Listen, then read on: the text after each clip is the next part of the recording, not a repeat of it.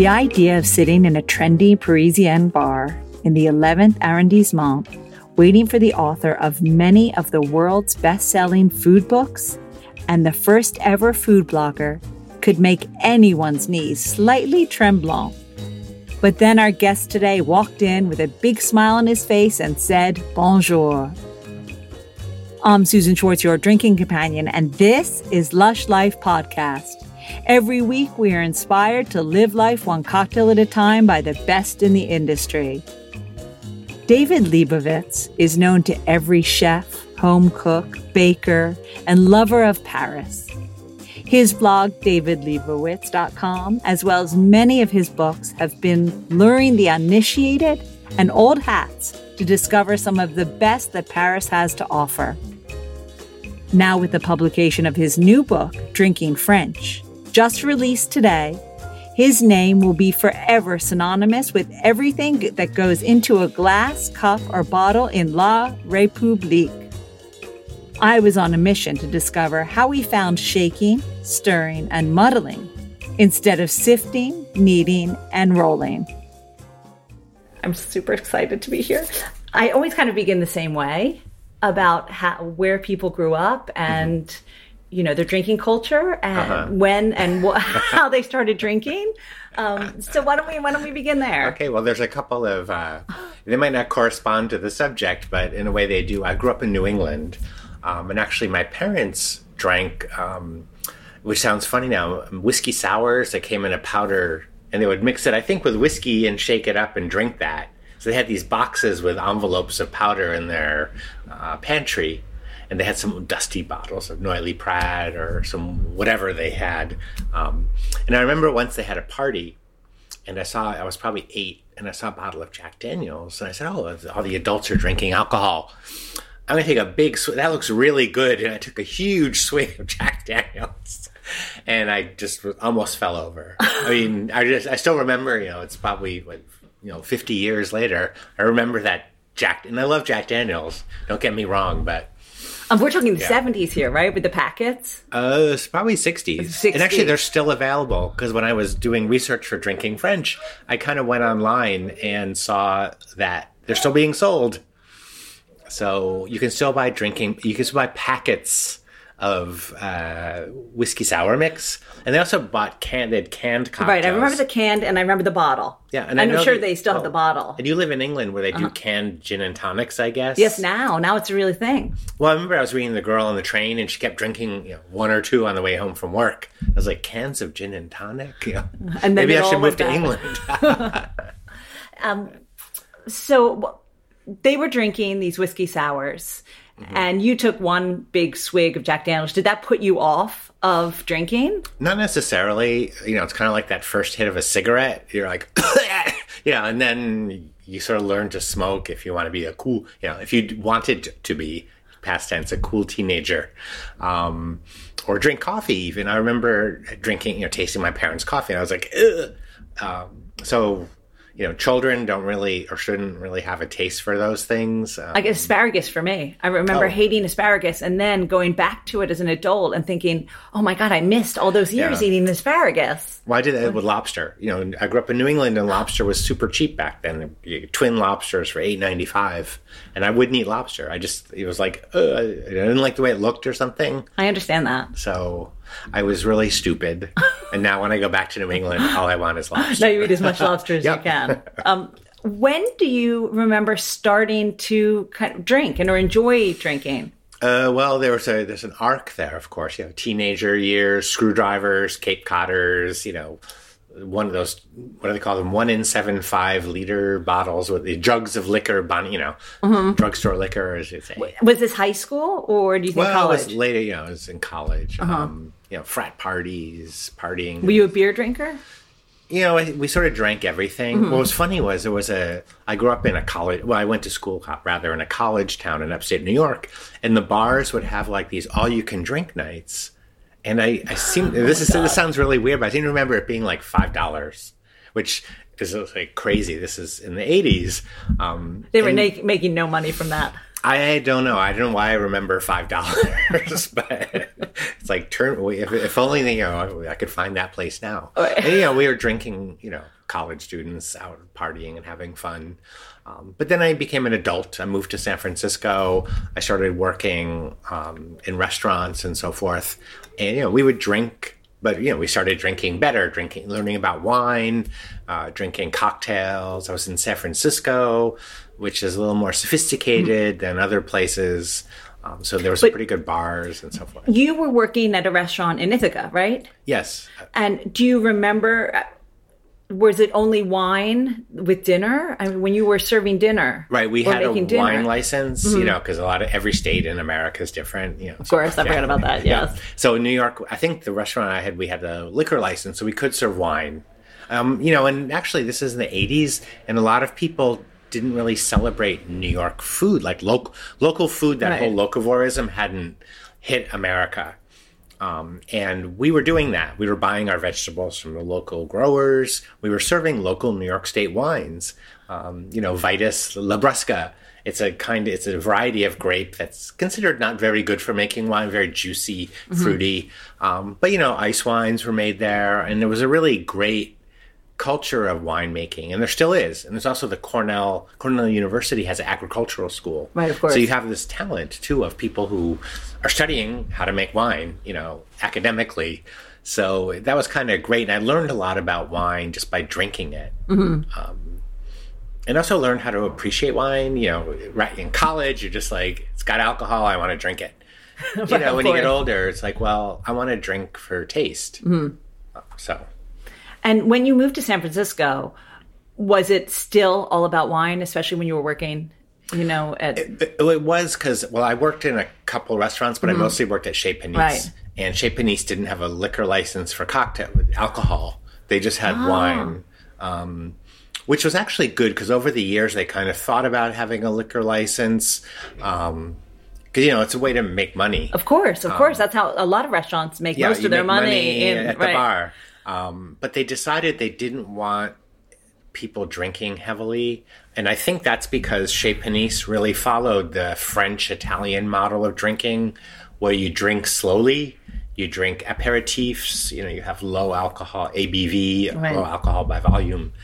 Beverages like before dinner, like an aperitif with ice, like a red bitters or something, or vermouth. Then you'd have wine. And so also, they cut out that part, the aperitivo part. No, they have aperitivos because you can serve those. And it's wine, it's vermouth, of course. Right. So that wasn't under the... Yeah, and also when I was at Chez Panisse, they didn't take reservations in the cafe, so people would wait a couple hours. And having people drink like hardcore, cocktails probably isn't a good idea when you have. They get very messy after the 2 hours. I was one of those who once waited in line. Yeah, well, I remember the first time I ate there, we drank wine for 2 hours and we sat down. I was kind of a little woozy. Well, you were in the back of the kitchen.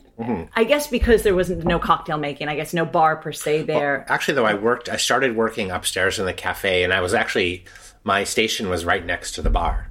So I was there for the action. There. Yeah. And did you ever think either they're having an easier time with it over there, or they get to talk to the punters, as we say? They were working hard.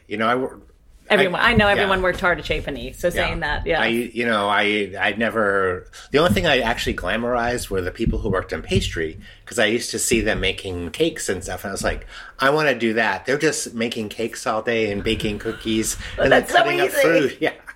So I went to the pastry department. Right, from salad to pastry, right? And it was a different vibe. There's different stress involved. Of course, because...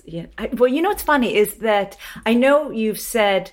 When people say, I can't bake, and then you say it's just, you just follow the recipe, it's not that easy. Because I feel that about a Negroni, that I can try, I know it's a third, but somehow it always tastes better when a great bartender makes it. So obviously, I think you're being nice about anyone can bake.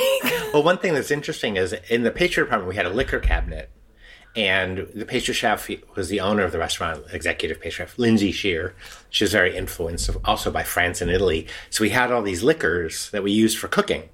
So that was where I discovered things like eau de vie, chartreuse, Grand Marnier, Cointreau, Cognac, Kirsch.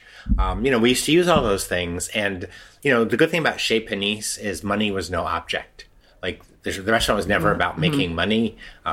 They spent a lot of money on food costs. That was fine.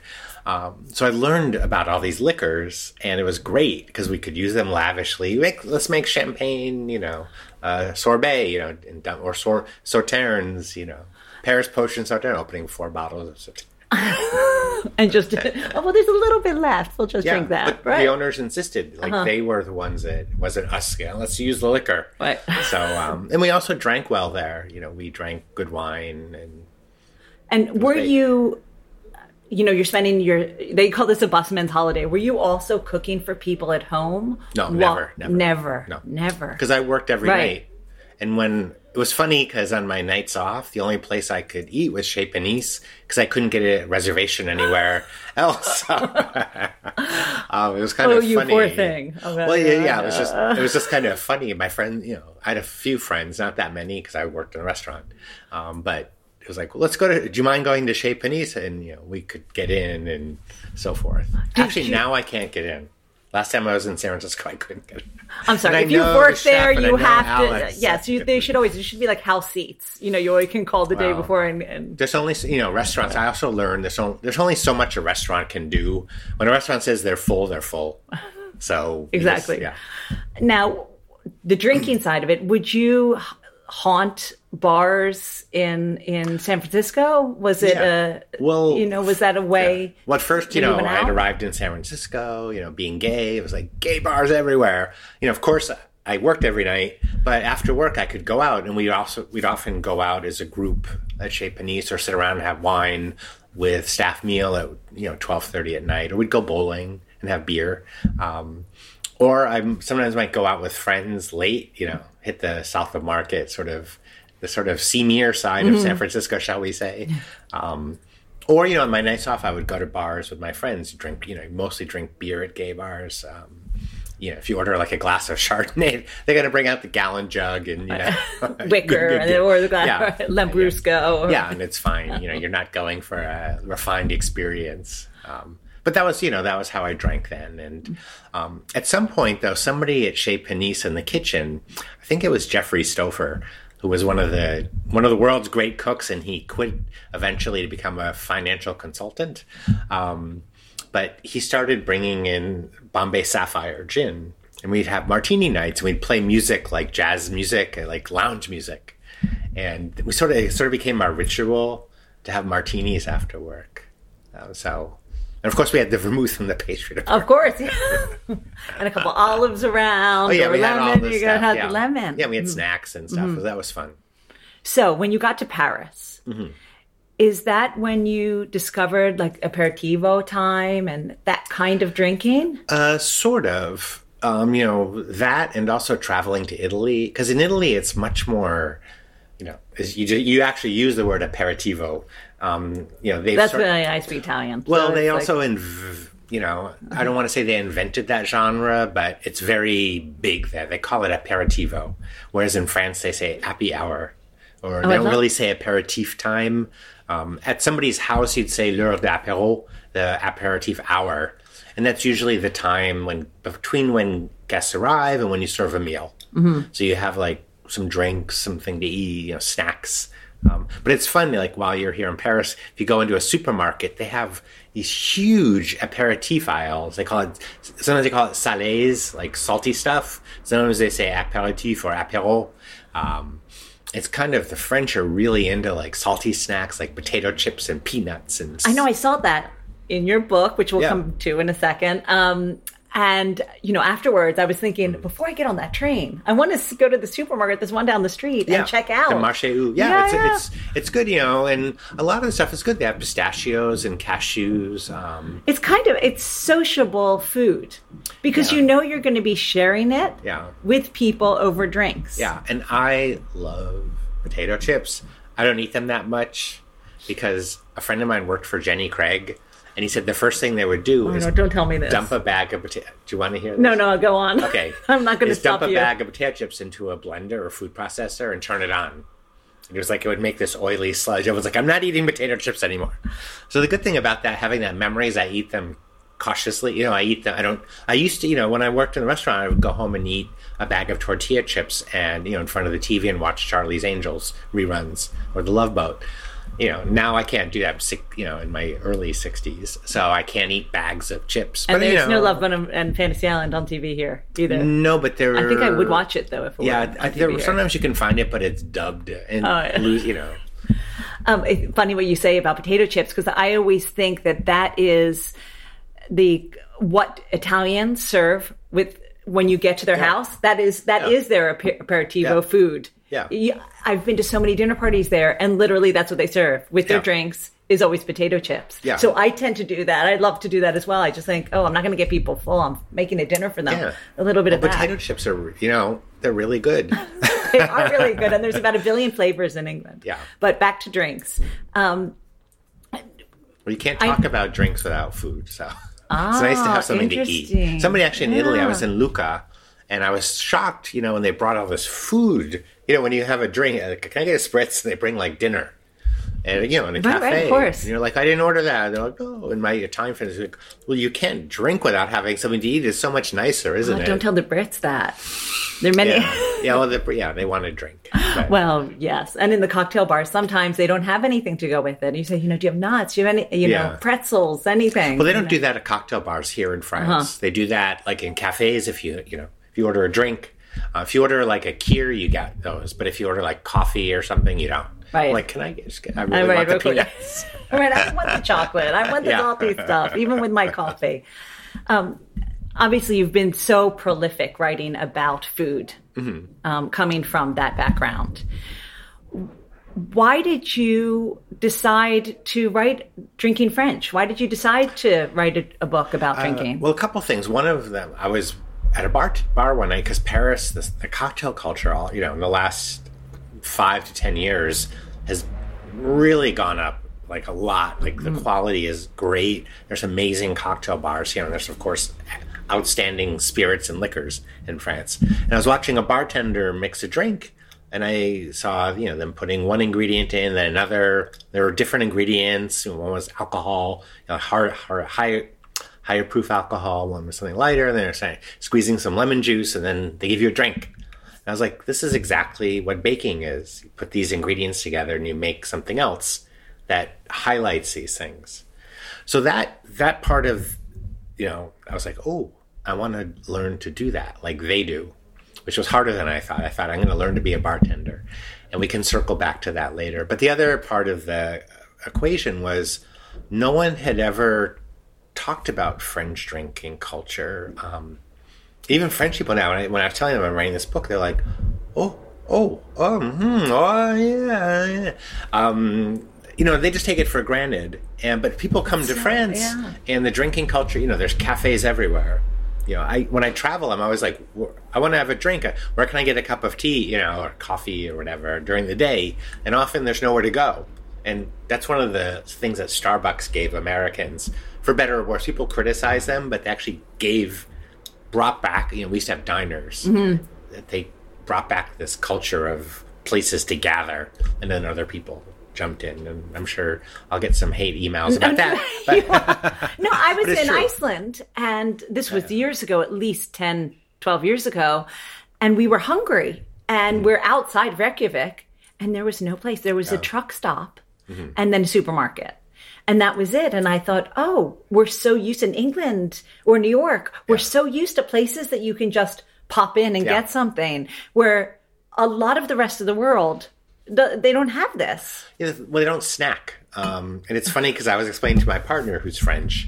I said, well, we're animals, and we're actually meant to eat that way. We're not supposed to sit down. Squirrels do not sit down and have 3 meals a day. So he was looking at me like I was crazy. But it actually makes sense. Mm-hmm. You're supposed to hunt and gather.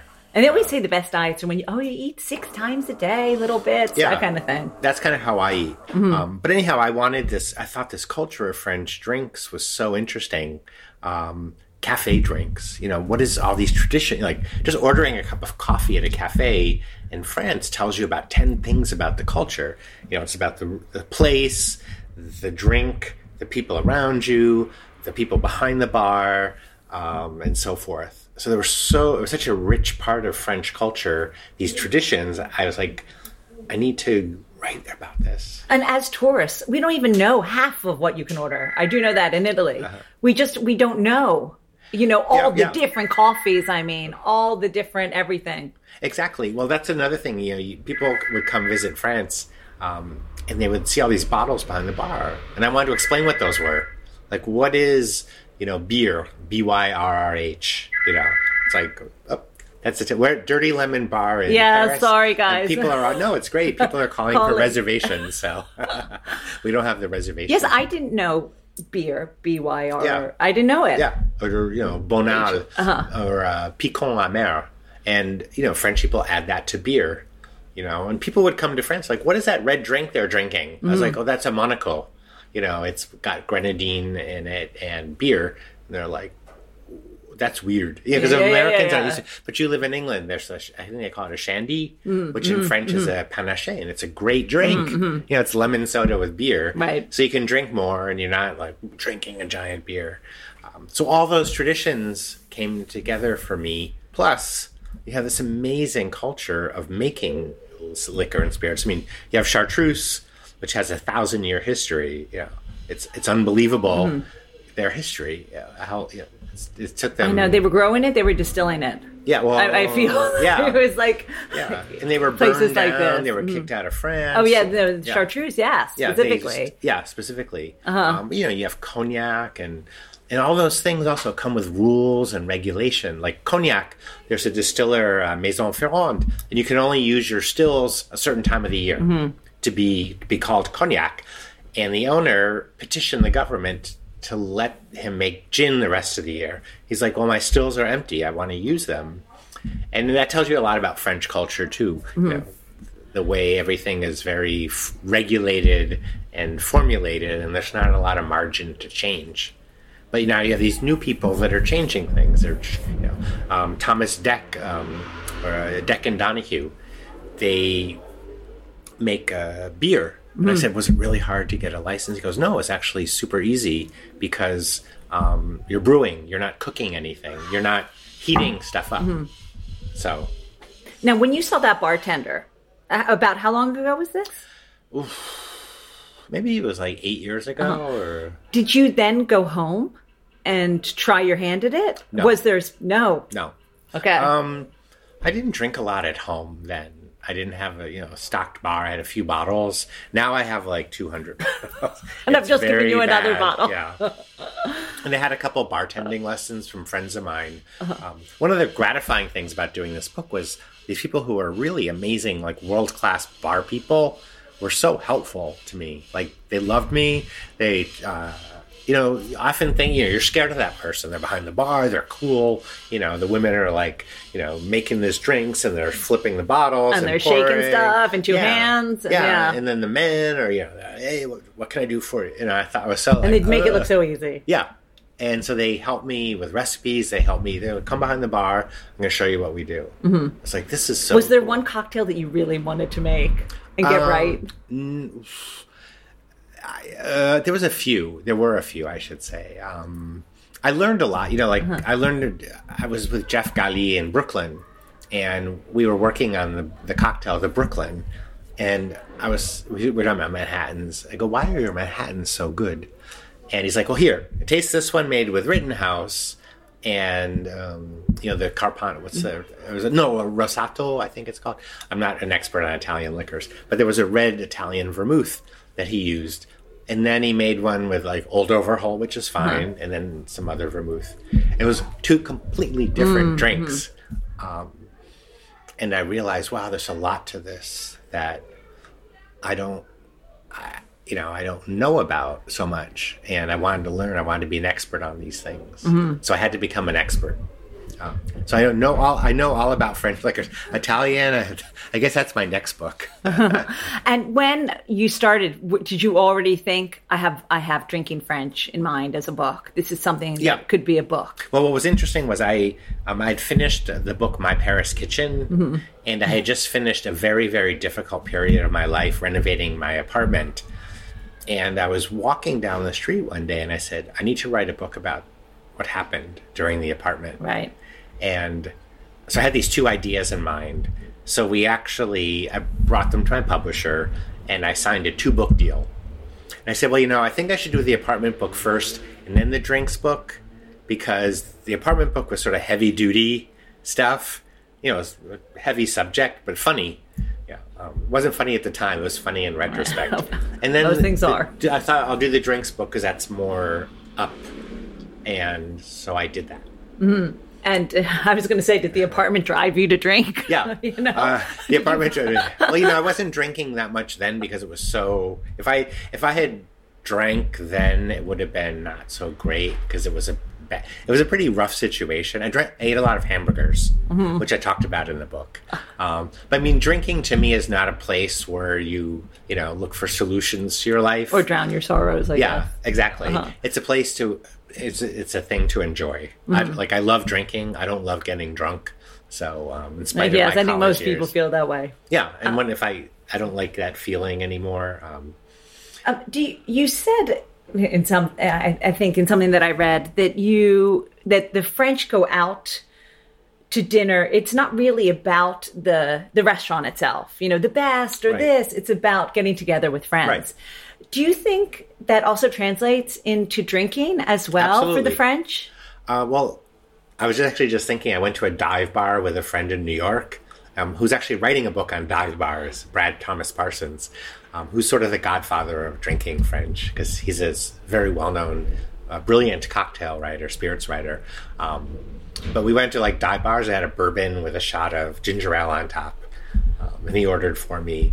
And so it's not necessarily about the quality of drinks. It's where you are and who you're with, which you just mentioned about food. A French friend of mine said, we don't go out to eat for the food. We go out to be with our friends.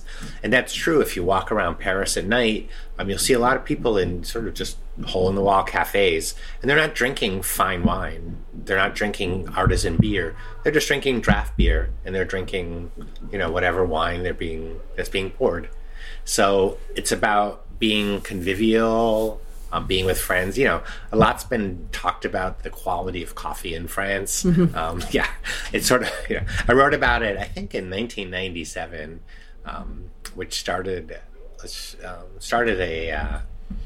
some discord in the world community because it was kind of the emperor's new clothes. Then the New York Times a year later wrote an article about it, and that everyone's like, did you see this article? This is really, what do you think? I'm like, I wrote about it last year. So now, but what it did was it improved the quality of coffee. All these young people were here at Dirty Lemon, we're next door to Cafe Maricourt, and the owners in my book, because he opened these 2 wonderful neighborhood cafes with really good coffee, and there's good coffee now in France. Mm-hmm. Well, coming back to the book, what were the surprises that you found out that you didn't realize, or was everything a surprise? Everything was a surprise because it was funny because I was a martial artist most of my life. No way. Yeah, and I studied for quite a long time or practiced. Which martial art? I started with karate, then I went to Korean style martial art called Kuksulwan, and then I became an Aikidoist. Because I got older and you calm down. But I learned the white belts are the best students because they're fresh, they're new. They don't have an ego. Mm-hmm. So I went into this book as a white belt. I was like, you know what? I don't want to come in with preconceived notions. So I remember I went to Dolin, which makes vermouth, Dolin vermouth, Chambray, and Chambray, and the guy was super nice. He answered my email right away. Very, it's like wow, and I went there, and I was expecting to be in this huge place because it's world famous Dolin Vermouth, and they have 20 employees. He was sitting in the office. They do all this stuff there, and he just took out. He had all these vintage bottles on the shelves, and he was showing me them and telling me these stories. I was like, nobody knows this. And then he took out these ledgers that were written with quill pens, or quill. I guess they called them pens. And all the recipes, for all these botanicals. And I said, I need to take a picture of the penmanship. Do you mind? He goes, no, what do you do? Make your own vermouth, start your own company. Right. It was so great. So the surprise was meeting people like him and also seeing that a lot of these things that we think are big industrial products aren't necessarily. Mm-hmm. Even Noilly Prat vermouth. made in the south of France, they leave all the barrels outside to get oxidized a little bit, because that's the taste of the sea. That Noilly Prat, the wine used to be shipped from Spain, so it arrived sort of oxidized a little bit, a little salty. And they were recreating that, and you think, oh my God, here's this worldwide brand, and they're leaving the barrels outside for a year. You know, and they're all out there. They're all, just sitting there, and it's kind of great. So all that stuff I learned, everything was a learning experience, but fun and interesting. And how about being a bartender? What was that like? I actually said to a bartender, I said, well, I don't know if I could be a bartender because I don't like being sticky. Like my hands. He goes, well, if you're doing your job right, they won't be. Ooh, that's like a task. Yeah, well, that's true. And I learned, I was trying to learn the speed pour where you flip the bottle over with your fingers.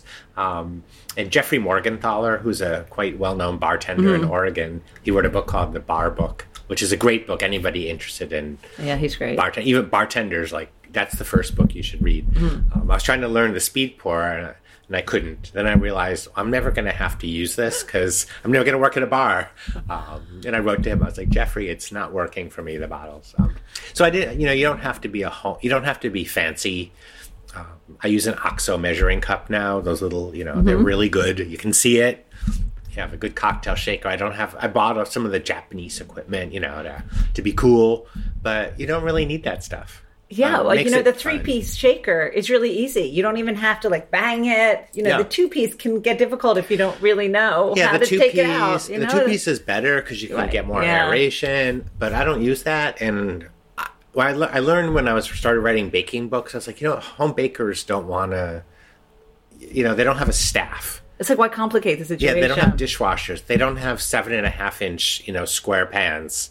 I was talking to this guy in Belgium. He wanted to write a cookbook. I said, well, everything in America has to be in a 9-inch cake pan, or 23 centimeters for people who use centimeters. And he was like, well, that's not fair. That's not good. I was like, well, you want people to make your recipes. And same with cocktails. I didn't want to have recipes that were, 14 ingredients.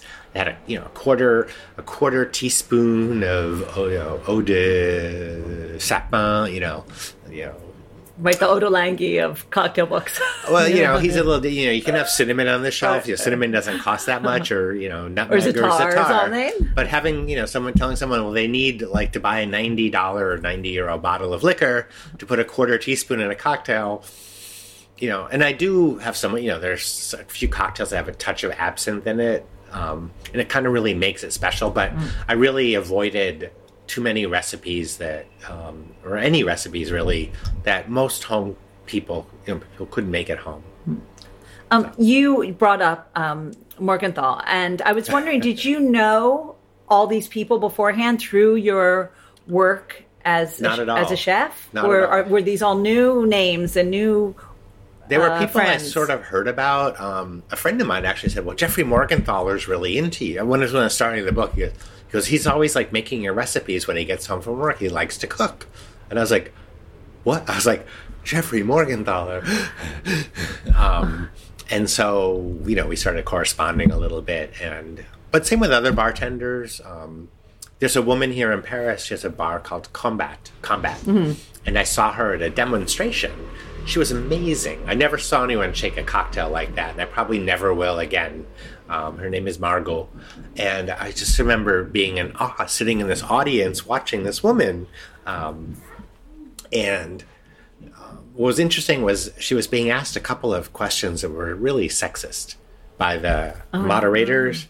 And she answered them so well. She was like, she had brought a woman who she works with to help, and the moderator said, are you making a political statement? Oh, boy. And she said, no, actually, I'm bringing the most competent person on my team. So, it was great. And I reached out to her. I sort of wrote, this tentative message, like, hi, my name is David Leibowitz. I write cookbooks. And, she's French. I wrote it in French. And she wrote me back. She goes, oh, yes. And then I went there, and I was so in awe of her. But she's actually just this lovely, really cool person. And I didn't realize she spoke really good English. She started speaking English. I was like, wow, you're amazing. And I'm still in awe of her. Because it's funny because I think, oh, you must know everyone in France. Everyone must know you, and it's all, it's always changing, and I'm always I'm actually impressed by talent. I'm respectful of people who are talented. There are people that know some of the great chefs here, and they, call them by their first name in print. They're like, oh, so-and-so, is my friend. Oh, yeah, my pal. And I never do that. I say Chef Meder for Romain Meder at the Plaza Athénée Hotel. It's just a respectful thing. Maybe it's just a French thing as well. I don't know. But I respect all these people, and they respect me too. I hope. I'm sure they do. But it is funny, when you move to a foreign country, as you know, England's a little different because you don't have to think about the language because you got that. Right. France, all of a sudden, you're a 2-year-old. Like, nobody can understand. I didn't speak any French. No one could understand me. I couldn't talk to people. I had a partner who I had no idea what he was saying. We were dating, and the first date, I was like, "I love you," and I had meant to say, "I like you." Yeah, and he was like, "Stalker," American right. stalker. After the first date, right? Yeah, so I was like, "Whoa, we need to slow down." And I'm like, "No, I like you." It's like, it's good. Je t'aime is I love you. Je t'aime bien is I like you. So, I was jumping the gun a little bit there, but we've been together 18 years now. So And what did he think of this? Did you introduce him to a lot of the spirits? When I started doing the book, he said, I never liked cocktails because I always thought they were vulgar. Because in France, there's sort of there's a lot of bad cocktails. If you go to like a cafe on the corner and they have a cocktail on the menu, it's usually not going to be good. It's not you have to go to like a cocktail bar where people know how to mix a cocktail. So you can get great aperitifs, you can get great wine, so forth. He's like, these are really good. Yeah, and I guess the cocktail culture or renaissance is really about 10, 15 years old. Unless you went to the hotels like the Ritz, the Hemingway Bar, or I guess Cost, or, even that is kind of young, or Harry's for Bloody Mary. Yeah. Or which was invented in Paris. Yes, that's why I'm okay. working at that. I know you know. Wait. That really, it's with the Experimental Cocktail Club and the Red Door, and I'm going to pronounce this wrong, but Candelaria. Yeah, Candelaria. Candelaria. Yeah, okay. See, it's the Italian speaker in me. Candelaria. Yeah. It's Mexican bar. Yes, that's why I'm pronouncing it wrong, because it's not Italian. Okay. There, you didn't really have an opportunity to go out for a cocktail unless you're going to a hotel, really, or, a fancy place. So, and wine is everywhere. So why not just drink that? Yeah. And people don't drink. Cocktails, a lot of them were invented in France, but a lot of them were invented by or for Americans because we came here during Prohibition to have fun.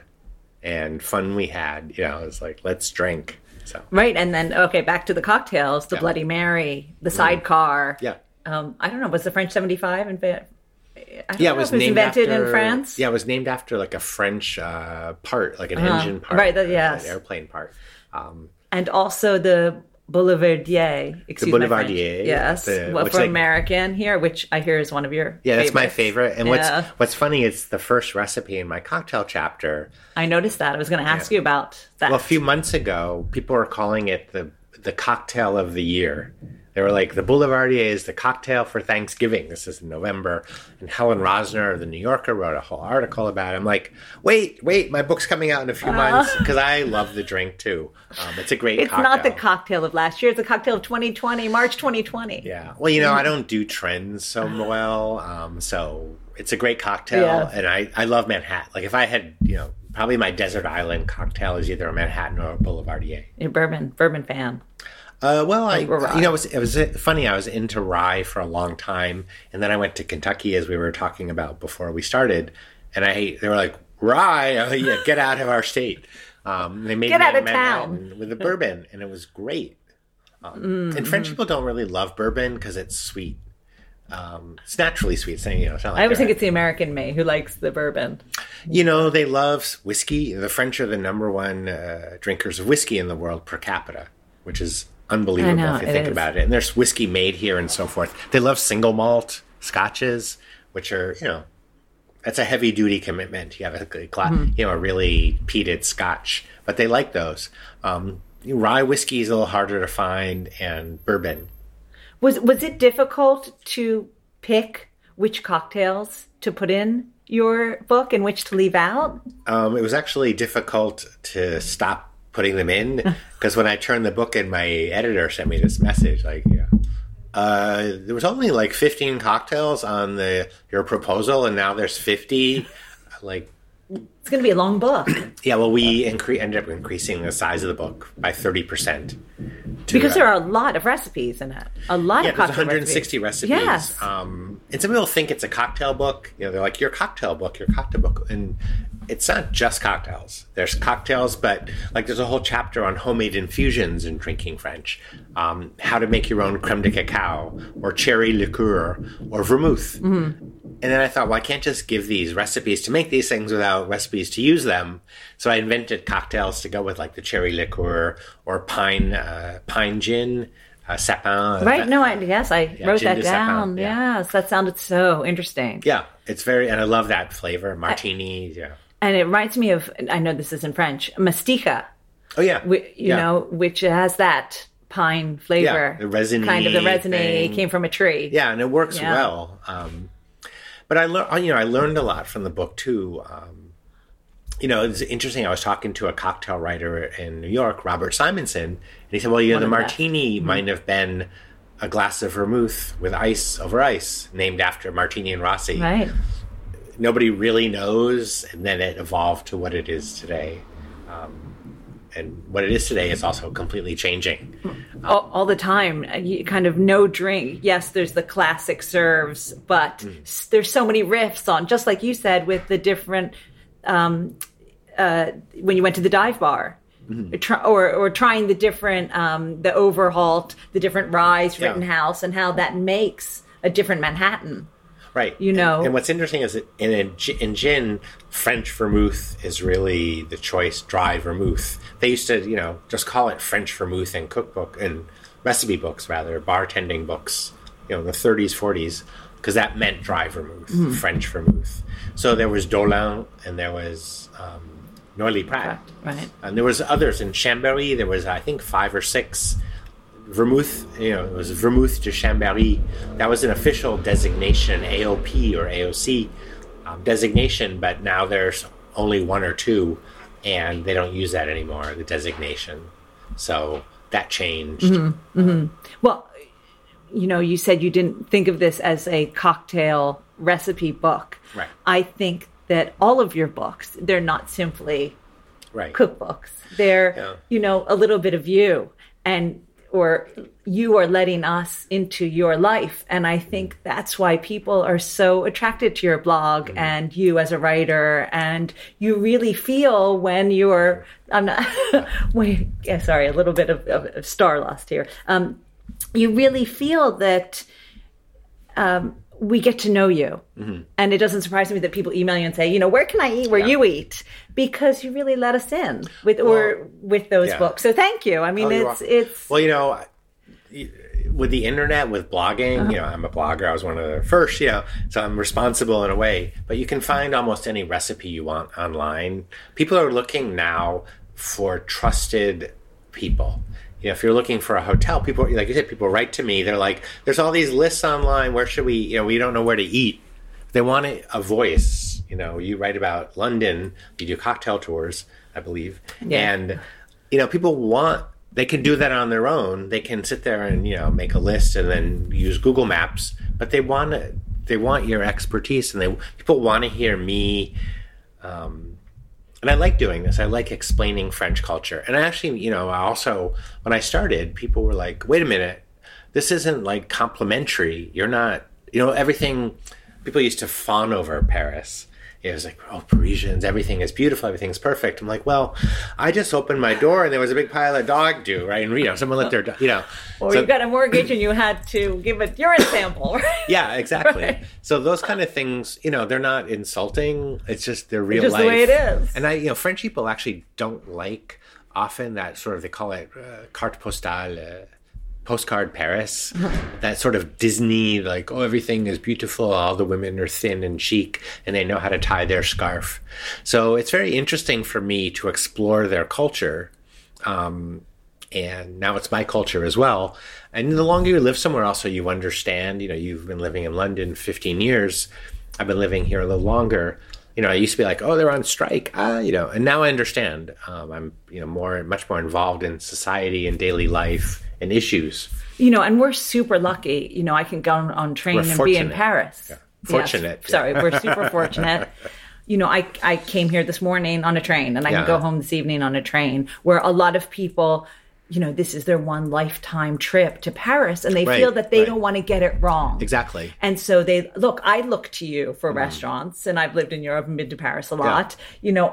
They want to make sure that everything is right, as much as it can be. Well, I was in Vietnam last year, and I sort of went online to look at restaurants, and everything turned up TripAdvisor. Yeah, and tough. You just look at the picture. You look at the pictures. You don't, all these reviews, and you don't know who's reviewing it. And not to say, a lot of people have good opinions, but you don't know. And there's an algorithm they're using to move people, certain restaurants to the top of the list that TripAdvisor uses, and so you're not getting an accurate. I have a list on my blog of restaurants and pastry shops, and people will still write to me and they go, where should we want to, it's a very special anniversary, where should we eat? And I'm not giving them, I'm like, there's a list, they're all places I like, but you choose. Yeah, you choose. I don't want to say, because you might not like it. You might not like. And now everyone's going to ask you for your list of cocktail bars. Well, they're all listed. A lot of them are listed in the book. It's hard to say a favorite bar, because one bar might be fun to have like a martini at. Another one might be fun for classics. Another, the bartenders change jobs. So. Of course. So should we go find some place out of your list to have a cocktail? Yeah. It's almost happy hour. Or as they say, it's funny, they say happy hours in France, which is very accurate. It's, Americans are like, we get it wrong. We say happy hour. I know. It's always, a couple hours. Yeah. I'm going to start calling it happy hours. Yeah. I mean, I think, in French, you don't pronounce the S because it's the end of the word. But I'm American. You don't pronounce the H either. So it's happy hour. All right. Then I'm going to say it's time for happy hours. Happy hour. Should we go get a drink? Absolument. I cannot thank David enough for taking the time to meet me in Paris. We met at Dirty Lemon, who opened their doors to us early to make this interview happen. Ruba, the owner, was on hand to tell us a little bit about its concept and how she and David both met. So Dirty Lemon, at its core, was really to create a concept that is very entrenched in male-dominated milieu, which is the cocktail world. And I wanted to create something from a woman's point of view, so really something that's sophisticated and chic, but still down to earth, very welcoming and inclusive, and really create something that everybody can enjoy, and basically to turn something on its head, something that's very traditionally masculine, but give it on from another point of view. And how did you both meet? She was cooking at a cafe in Paris, and I ordered lunch, and this food came out, and it was incredible. It was Middle Eastern food, very fresh, but, Middle Eastern food isn't necessarily well represented as good. I've been to the Middle East, and you have food there, and I was like, oh, this is as good as this food, freshness, and everything was alive and seasoned and flavorful. And then Ruba left, and she was sort of doing her own thing for a while around town, different places, pop-ups. And then she landed here, which is very close to where I live, fortunately for me. Oh, yeah, look at you. Yeah. And what kind of cocktails? Tell me a little bit about your cocktail menu. So our cocktails are based on seasonal fruit and vegetable fresh-pressed juices. So we try to play off of the seasons and make something that's simple yet refined. So something accessible, but really tasty and well done. Fantastic. I can't wait to try one. And your menu changes every... Yeah, every 3 months. Yeah, every season. Yeah. Fabulous. Well, then I can come every season. Yes, please. Right? Please All right, do. I'll see you at the bar then. Yeah, great. Thank you. All this chat about drinking in France made me thirsty for a French drink. I pulled out my copy of Drinking French and just had to begin with the one name for the capital, but was born stateside. a little like David. How could I not pick the City of Light as our cocktail of the week? It's the nickname of Paris, after all. Even though it was conceived by Christian Rulich, the head bartender at Luke's restaurant in Los Angeles. First start by laying the garnishes, half a lemon wheel, half an orange wheel, and 2 thin slices of cucumber in the bottom of a footed goblet or large wine glass. Then add 1.5 ounces or 45 mLs of dry vermouth, 1 ounce or 30 mLs of Lillet Blanc or Vin d'Orange, and then 1 ounce or 30 mLs of Cointreau. Fill the glass 2/3 full with ice, stir briefly, and top off with 1 ounce or 30 mLs of dry Prosecco or Cremant. And then, as the French say, salut! You'll find this recipe, more vermouth recipes, and all the cocktails of the week at alushlifemanual.com, where you'll also find all the ingredients in our shop.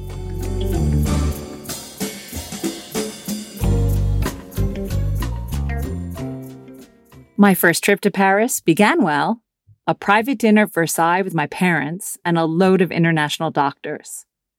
My dad had been invited on a medical conference, and I joined my folks before slipping into Florence for a semester abroad. What may have started off well turned into the worst food poisoning I've ever had for the next 4 days.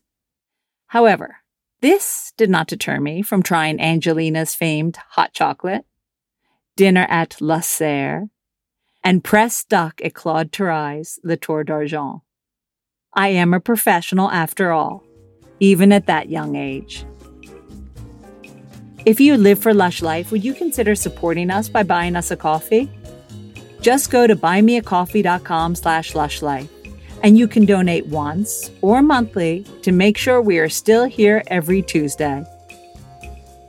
Theme music for Lush Life is by Steven Shapiro and used with permission.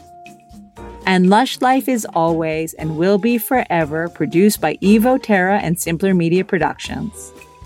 Which leaves me to say the wise words of Oscar Wilde, all things in moderation, including moderation. And always drink responsibly.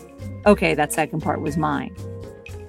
So, next time on Lush Life, we meet a Frenchman living in London, who is where it all started so many years ago.